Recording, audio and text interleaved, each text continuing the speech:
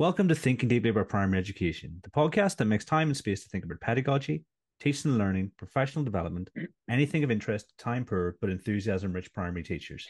This week, I'm joined by Elliot Morgan Hello. and Dan Rosen. Hi. And it's been a while since both of you have been on, but really good to have both of you here and looking forward to drawing in as much of your expertise as possible because it's been a while since I actually taught science myself. And so I'm looking forward to seeing what the state of play is at the moment. So the focus is going to be science practicals, something that I know is important across all of science education, but one that's worth thinking deeply about. So, Dan, if I could start with you, what is the purpose of practicals in science? It's a really good question because I think I've been thinking deeply about this a lot myself. Lots of people think it's about giving students the skills to become scientists or to be scientists. Some people think, especially at my end up in secondary, it's to pass a practical exam, which to a certain extent, I guess, is true. But I was thinking about it and I was wondering, like, what are we trying to achieve with practicals? And part of it is about the skills, the actual physical act of doing certain things in a practical. But the reality is that lots of those are kind of abstract in terms of, how often you're going to cut a potato to a specific size, measure it with a ruler and then plonk it in some water. The reality is you're only going to do that in a science experiment, in a science lab at school. Um, However, cutting and measuring accurately are important. Equally, being safe with equipment, that is also important. And so there is an element of learning specific scientific practical skills, which I think are important to a greater or a lesser extent. But actually, for me, I think there's two main things about why I think practicals are important. The first one is that kind of genuine engagement in real life science. And it's not about necessarily using the practical to learn a piece of content. If we want to teach about surface area to volume ratio, or we want to talk about color changes, it's much quicker, much more efficient to be a bit more didactic or set up an activity to do that. We don't actually need a student to do a practical, but there is something really really enjoyable about doing a practical yourself. When people go to random art classes or they go and do something at the science museum, there's something fun about that, and there's something like energizing about being involved, even if the science practical that you're doing is pretty lame, or even if you're not necessarily learning anything new. So for me, I think there was a big part about that, certainly in Key Stage 3. And I'd argue probably even more so in primary, although I'd defer to the experts on that one. But there is something, about the students getting involved in doing something and seeing what happens, experimenting, not necessarily to learn the science. And then I think there is also an element, again, especially at the top end of secondary, year 13, year 12, the art of planning something is one thing, the art of evaluating and analyzing is one thing, but actually just seeing how messy science is in terms of you're planning to do something, it doesn't work. Why doesn't it work? Oh, I've forgotten this control variable, or oh, I didn't measure this correctly. And I think that trial and error process, again, it's not about learning the science necessarily. It's about understanding that science is a tough endeavor. You have to redo things. It's literally called trial and error because that's what we do. We try something, we see what happens, we go back, we reflect on it, we change it, we try again. And that's how science kind of works as a discipline. So I hope in a roundabout way I've answered your question there, that there's lots of things I think are valuable about practicals in science. And I think I'm probably going to hit some of the same bases here. But I think for me, there's maybe like three or four main purposes. The first is like probably perhaps the sort of most obvious is it's the chance to reinforce the scientific knowledge or theory or concepts that they've been taught if you have chosen to teach the content first before doing the practical. Um, because the practical is like the opportunity for the student to go and apply that knowledge in the classroom. So it represents the chance to turn that knowledge from something that's perhaps very abstract or complex as it can be in science into something very tangible and meaningful. By conducting those practicals, it's getting the pupils to see that practical application of the science that they've been taught, which should not only help them to better understand that science, but should also improve their chance of remembering it as well, because they've got something to tie it to. Secondly, I would say that this is, I guess, a bit of a contentious thing in primary science is like or primary generally is like the idea of disciplinary knowledge. And in the primary level in the national curriculum in the UK, that is our working scientifically criteria. So practicals are a good opportunity to develop that disciplinary knowledge or that working scientifically criteria, because it gives pupils the chance to go and practice like systematic observations, to practice measurement, data collection, and data analysis and presentation, using results to draw conclusions and so on. And we're very fortunate with the science curriculum that disciplinary knowledge is laid out for us. We don't have to go and figure it out. It's there as the working scientifically criteria. So these skills they're not only essential for like a greater or deeper understanding of science, but they're incredibly useful if you do want to go and pursue a career in science. And they're just generally useful life skills, aren't they? Understanding causal relationships and things like that. So practicals are like that vehicle for building that disciplinary knowledge. I think in primary, we're sort of just introducing them. It's very basic. That's fine. But it's important for them to understand how sort of scientific thinking happens, how scientific knowledge is formed, because it's just as important them understanding the scientific process as it is the actual knowledge that you're teaching them. And then lastly, I would say, and I say this as someone who's quite fond of like independent learning, who believes like, oh, all the pupils need to understand these things individually, blah, blah, blah. But I think practicals are quite good for like collaborative learning. They're great for like discussion, pupils asking each other questions, affirming what they think to be true, constructing this sort of shared understanding around what they've been taught. Like it's a great chance to use all the sort of subject specific vocabulary they've been taught. So yeah, those would be my reasons. I mean, you're nodding along there, Dan. Do you, as a secondary teacher, inheriting pupils from the primary phase, do you think if Elliot's covered sort of, this is the kind of experience we want our pupils to have had as they come through? Yeah, absolutely. I think the biggest challenge is when you are faced with students that come up from primary that haven't kind of had it explicitly articulated that science is a discipline, not necessarily just a subject with content. There is this scientific method that applies to any science that we study. And I think certainly that's one of the biggest misconceptions that students in year 7, 8, maybe even later have, if they haven't had that disciplinary grounding. And I think Elliot touches on that really, really well, that it's, we are teaching them that this is a method and a process, not just specifically about this flower or about this chemical, because I think we sometimes mix those two together. Really often we assume when we're talking about science, we're talking about one or both or either, but we haven't really kind of separated them. And I think actually if a student can come up from primary knowing, actually, do you know what? When we're going to science lessons, what we're really talking about is knowledge obtained via the scientific method. I think conceptually that really kind of is fairly transformative in how they view the topics that they're seeing. It's no longer, oh, this is just the case. It's okay, it's the case because this is how we've got that information. And I think, suddenly when we talk about, you talked about the conceptualization of something, when we talk about something as simple like gravity, everyone understands gravity exists. It's super easy to demonstrate. But when you're actually trying to, calculate the speed of gravity or the speed of something falling towards Earth, actually understanding how would we go about doing that? Because, for the large majority of human existence, we didn't really know. And it feels kind of normal for us to know that now, but it took a lot of hard work and effort.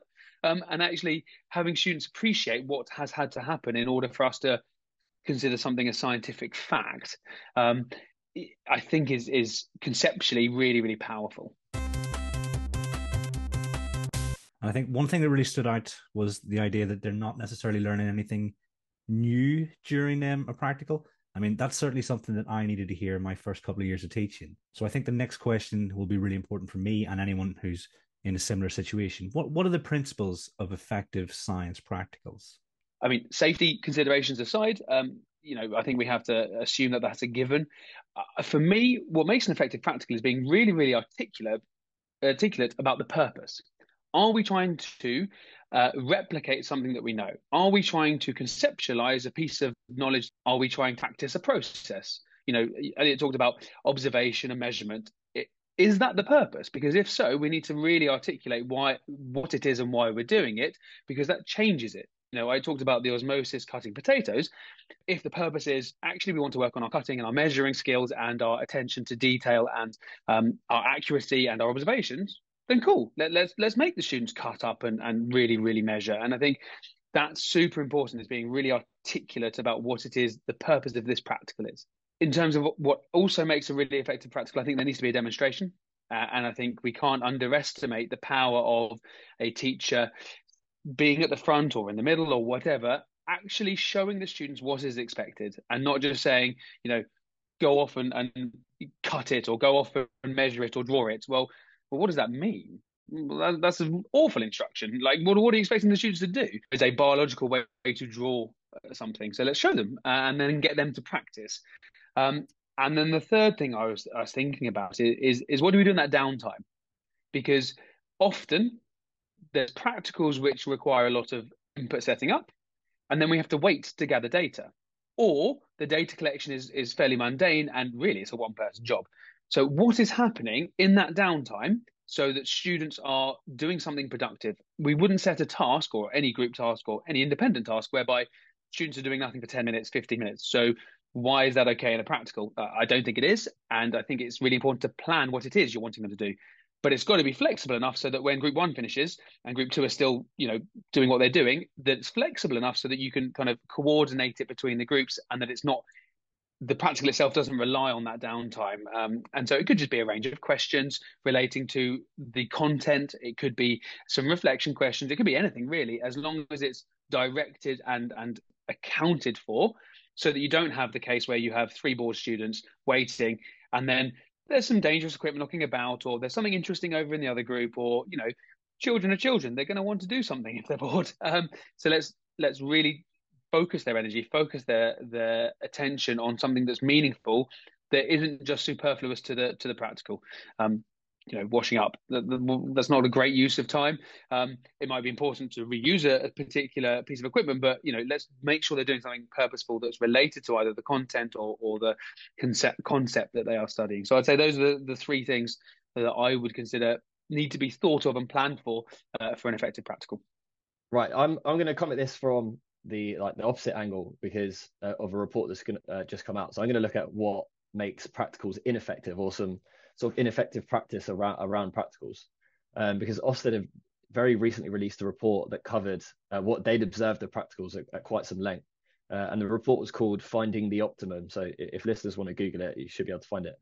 But sort of as a quick prezi for you now, I'll mention what they noticed with regards to practicals. A slight caveat at the start: it was only based on the visits to about 50 schools, I think, but it was primary and secondary. So they found that pupils were not developing secure knowledge of science, as often the focus was on completing practical activities rather than ensuring the content was learned. They also found that leaders' plans to develop disciplinary knowledge was usually much less developed than their plans for people's substantive knowledge, and that in general, not enough consideration was given to identifying the knowledge or concepts that are needed to work scientifically. They also found that pupils were more likely to take part in practical activities in primary school than in secondary. Slightly small sample size there, so take it with a pinch of salt. But they also found in that all the schools they visited, teachers rarely used demonstrations themselves, which is an interesting point because Dan just made the point about teachers should be doing that, like showing that deliberate practice of how to draw a diagram or whatever it may be. And the other interesting thing about that is, this was released recently, but a couple of years ago, there was a report from the Ogden Trust and the University of Manchester. I forget what it was called, something like the 10 key issues in science. But there's a lot of crossover here with what Ofsted found. They found in that report a couple of years ago that the science learning for children was very superficial, it lacked depth, that children were often doing fun science activities that failed to deepen or actually develop their understanding, and that children were often engaged in this very prescriptive practical work that lacked purpose, which again circles back to what Dan said about it having sort of this clear instructional intention, whether it's not only just the science they're learning, but the work in scientific criteria or the type of inquiry that they're pursuing. The only thing I would add, because I agree with all of Dan's points, was about misconceptions. I know there's not conclusive evidence on how best to approach misconceptions in science. I do think that practicals are a tool in a teacher's arsenal for trying to tackle them. Because if they've already got misconceptions, then a practical can help them to sort of potentially self-identify that through observing from the practical, and then they can revise their understanding from that. Because it's getting it's evidence-based reasoning, isn't it, to draw conclusions. So that helps to negate misconceptions in the first place, hopefully, but also to challenge any sort of preconceived assumptions. And then, yeah, also just general effective pedagogy that we know, managing cognitive loads, doing plenty of questioning, and so on. I think your last one is caveated by the idea that the rest must be effective, because I'm pretty sure that it's definitely possible to show the wrong thing with a poorly planned with a poorly planned investigation or practical. So, what considerations must teachers make to ensure they run smoothly? So yeah, I think obviously the safety elements. I think in terms of what teachers should be doing in advance, I think they should trial the experiments. I mean, I taught science for long enough. I've been there when an experiment has failed. I think you've got to know the limitations of the experiment you're doing with the equipment you have in your school, because it's easy enough to find a method online or something or other, and think, oh, this is brilliant, or a colleague says this has worked really well for me. But the biggest thing that goes wrong for me when I've observed science lessons is when the teacher doesn't really quite know what's going to happen next. And so the consideration of not just being one step ahead of what's happening in the class, but actually like have done it all yourself, and you work out where the misconceptions may be. For example, when they're doing an aspect of a practical, and actually you could see this kind of tripping up the students. Alternatively, seeing where the equipment is difficult, or where timing really is important, or seeing how those things kind of fit together. I think that's a really important consideration, is get that feeling that they're kind of so comfortable and relaxed that actually they can then spend their attention asking the probing questions, checking on the behavior, making sure everything's safe. Because when you start science teaching as a science teacher in secondary, actually the first practical is really scary, because suddenly there's a load of dangerous equipment and all you're concerned about is the safety, and you've totally forgotten everything else. And so if you're considering that first, and you've got that done and dusted, and you run it through yourself, and you know where all the stuff is, actually that will help the practical run smoother, because you are in the moment, you are there and alert, and not just caring about the safety, which means you can focus on the disciplinary questions. Why are we repeating this 3 times? Why would we want to control this variable? You can ask those questions as you go. The good thing is you can kind of set yourself up to be supported by having those questions pre-prepared. Why try and think of it off the top of your head when you could have a list of pre-prepared questions at specific times in the practical? We are about to go and measure this aspect. I'm going to ask each of you to measure it, and so therefore we're going to average the measurement. Why are we going to do it at that point? You can talk about averages at that point exactly, and you're going to, so you're hitting all of your kind of disciplinary knowledge criteria. So the overall consideration for me is preparation. It's got to be about prepping, knowing your equipment, knowing where your things are in the classroom or out of the classroom. When are you going to ask your questions? When are you going to pull back a bit and actually say, do you know what? The students need a bit of time to do this on their own. They need to kind of make some mistakes and prompt them, push them back a bit. And have you thought about this? And I think it's important for you to know that. So I've kind of called it preparation, but actually there's quite a lot in there about what to consider to make it run really smoothly. I hope that kind of makes sense as a holistic approach. Yeah, I 100% agree with Dan. I think he's like totally hit the nail on the head there. It's all in the prep, isn't it? It's all in the prep. Like the better prepared you are, the more responsive your teaching can be in the moment. Like as Dan said, with probing and checking behavior, and that's what you want. The learning in that lesson is going to be far more effective if you're able to go and question and respond at that moment, rather than having to think about a question.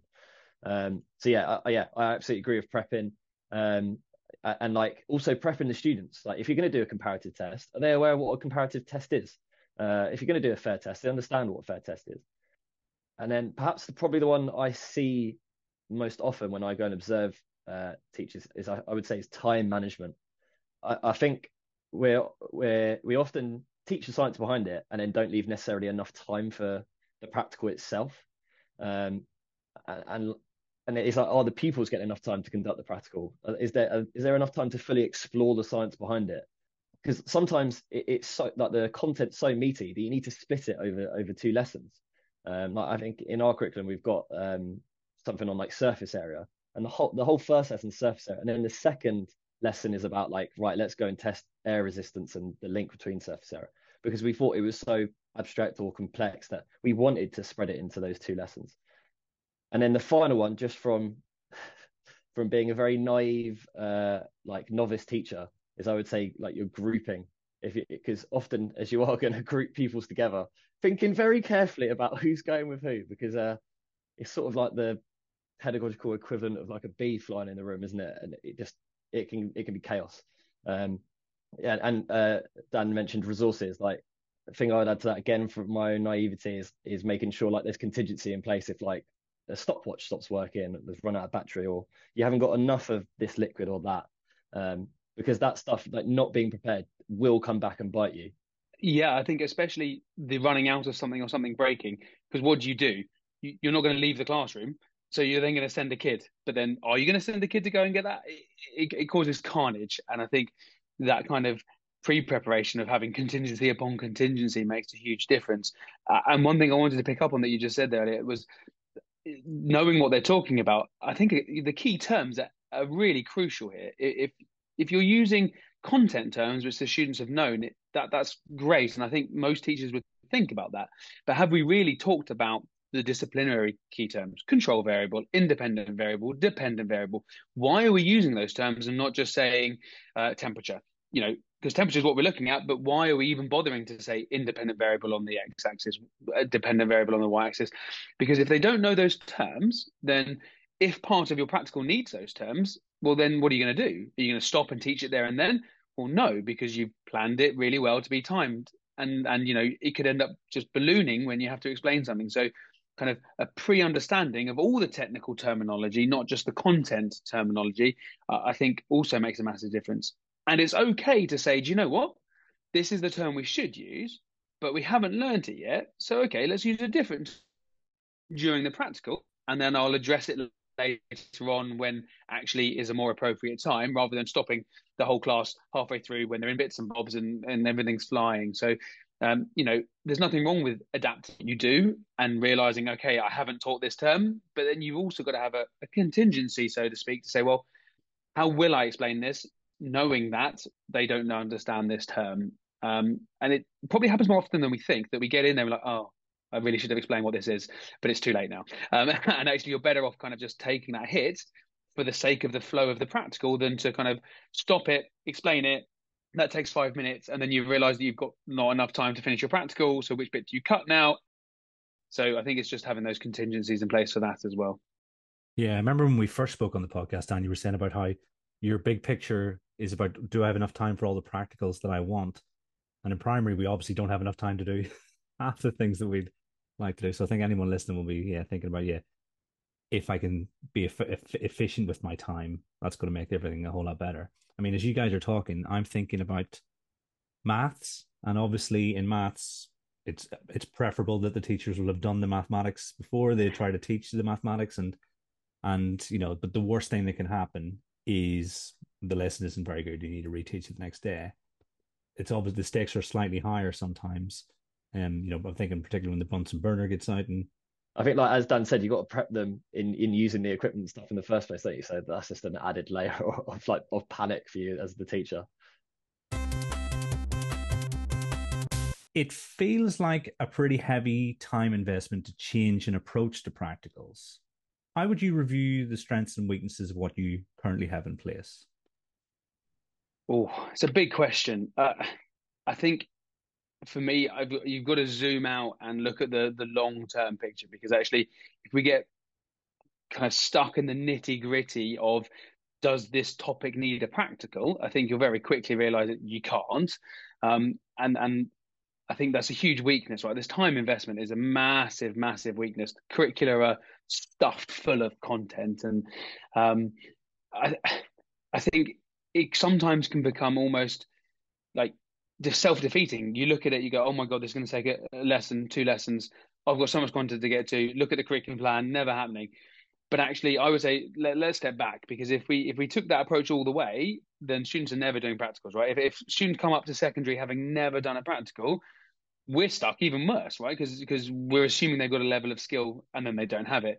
I think in the same way, you look at retrieval practice, little and often makes a massive difference. We look at all kinds of stuff, even you're talking about football skills or any kind of close sporting skill. The more you practice little and often, the longer term dividends are there. And I think I would take the same approach to science, in the sense that if we can get their disciplinary knowledge up to scratch, I'm not talking necessarily about practical ability like cutting or measuring, although those things are important. I think we can get them elsewhere. I think if we can get that disciplinary knowledge of independent variables, dependent control variables, how are we making it in primary parlance a fair test? Those sorts of things are worth their weight in gold later on. And I think if students can have a working vocabulary and a working understanding of those terms, I think by the time you get to upper key stage 3, beginning of key stage 4, actually the practical time constraints aren't that bad. I think the other big picture thing to think about is it worth it? It depends on how interesting and exciting the practicals are. Do they immerse the students in being a scientist? Not do they learn this content, but is this making them want to be a scientist when they're older? Because this is what scientists do. They repeat the same thing over again a few times. They tinker with variables. They kind of observe the real world and say, I'm interested to find out this.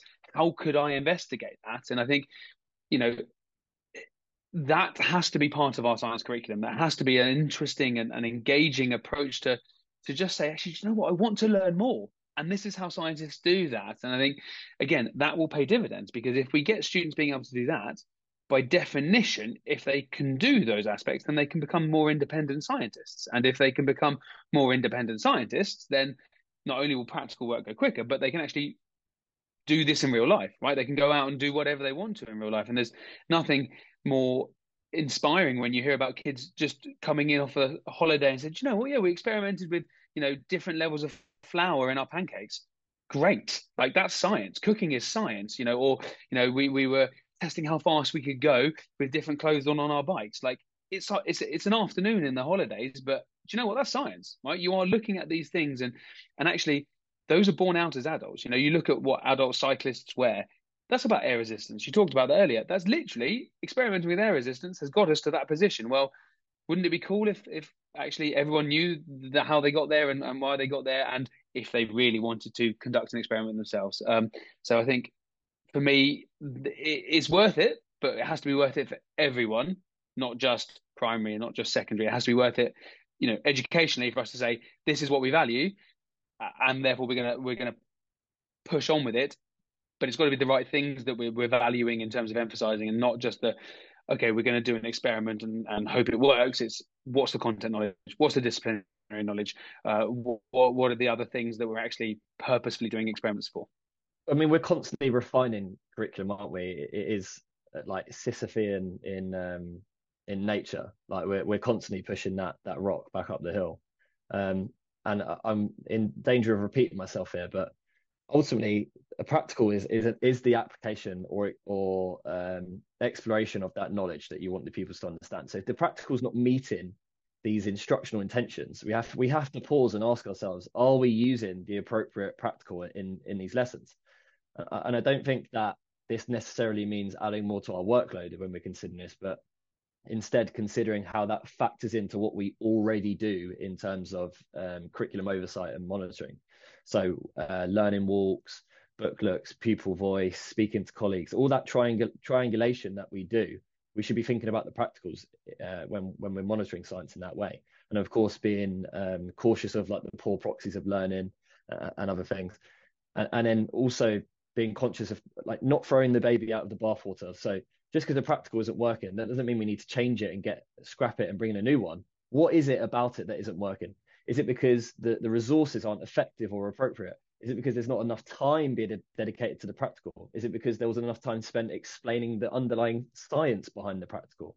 So often tasks just need a little tweaking, whatever subject they may be, so that they can be implemented properly. So we don't necessarily need to scrap a task altogether. And I would say that it's important to keep reading up on best practice around practicals. There's always studies and things happening all the time. So like that Ofsted Optimum report we mentioned earlier, the Ogden report, reading around these reports, because they're telling us what the best practice is so that we can go and apply it in our daily practice ourselves. And then lastly, as Dan said, don't be afraid to try a new practical if you think it may be better. Just because you've done something for 10 years and it's effective, there could be something that's even more effective that means the success rate or understanding of the children is much higher. So yeah, don't be afraid to experiment. Little pun for you there. And I was about to say, ironically, you're talking about taking a scientific approach to scientific practicals, right? You're saying, right, let's try something, let's see how it works, let's tweak a variable somewhere to see if we can make it better. Like we're taking it, we are being scientists by, you know, kind of observing the real world, hypothesizing, testing something, and I think that's the slight irony for me is that we as practitioners are being scientists, and yet if we really want that for our students moving forward, we also need to give them the opportunities to kind of engage in that level of thinking at whatever level it is. And it looks very different at different age groups, of course it does. But the reality is that we can allow students to have that opportunity. And, you know, if we are being effective or we want to be more effective, then that's what we should be doing, as opposed to just kind of hoping that something good's going to come out of it. I'm going to say a phrase here that I know a lot of people sort of like turn their nose up at, but like the idea of thinking like a scientist. Like, yeah, do we really expect a 7-year-old to truly understand how scientists think? Well, no, not to the extent like an adult scientist would, but they're novices and we're setting them on this path towards being more expert, not necessarily becoming expert, but becoming more expert. So that could be a sort of question that guides your practice in terms of like strengths and weaknesses of what you have in place is how can you make it so that they're thinking like a scientist more, or are they thinking like a scientist when they're approaching this practical? Nice. I think that last question might be the most important one because I can imagine there'll be a lot of people having to take on perhaps a mindset shift. And I think you guys have outlined really, really well why that mindset shift should be possible and I think necessary. So, I mean, if anyone's wondering how to improve their approach to practicals, then look no further than here. It's always a massive pleasure to talk to both of you guys. And then I'm now thinking of, well, which other scientific or science-based topics can I cover in the next couple of months? So all I said to do is say thank you very much for joining me. Thank you very much, Elliot. Thank you for having me. Thank you, Dan. Thank you for having me. And everyone at home, until next time, thanks for listening.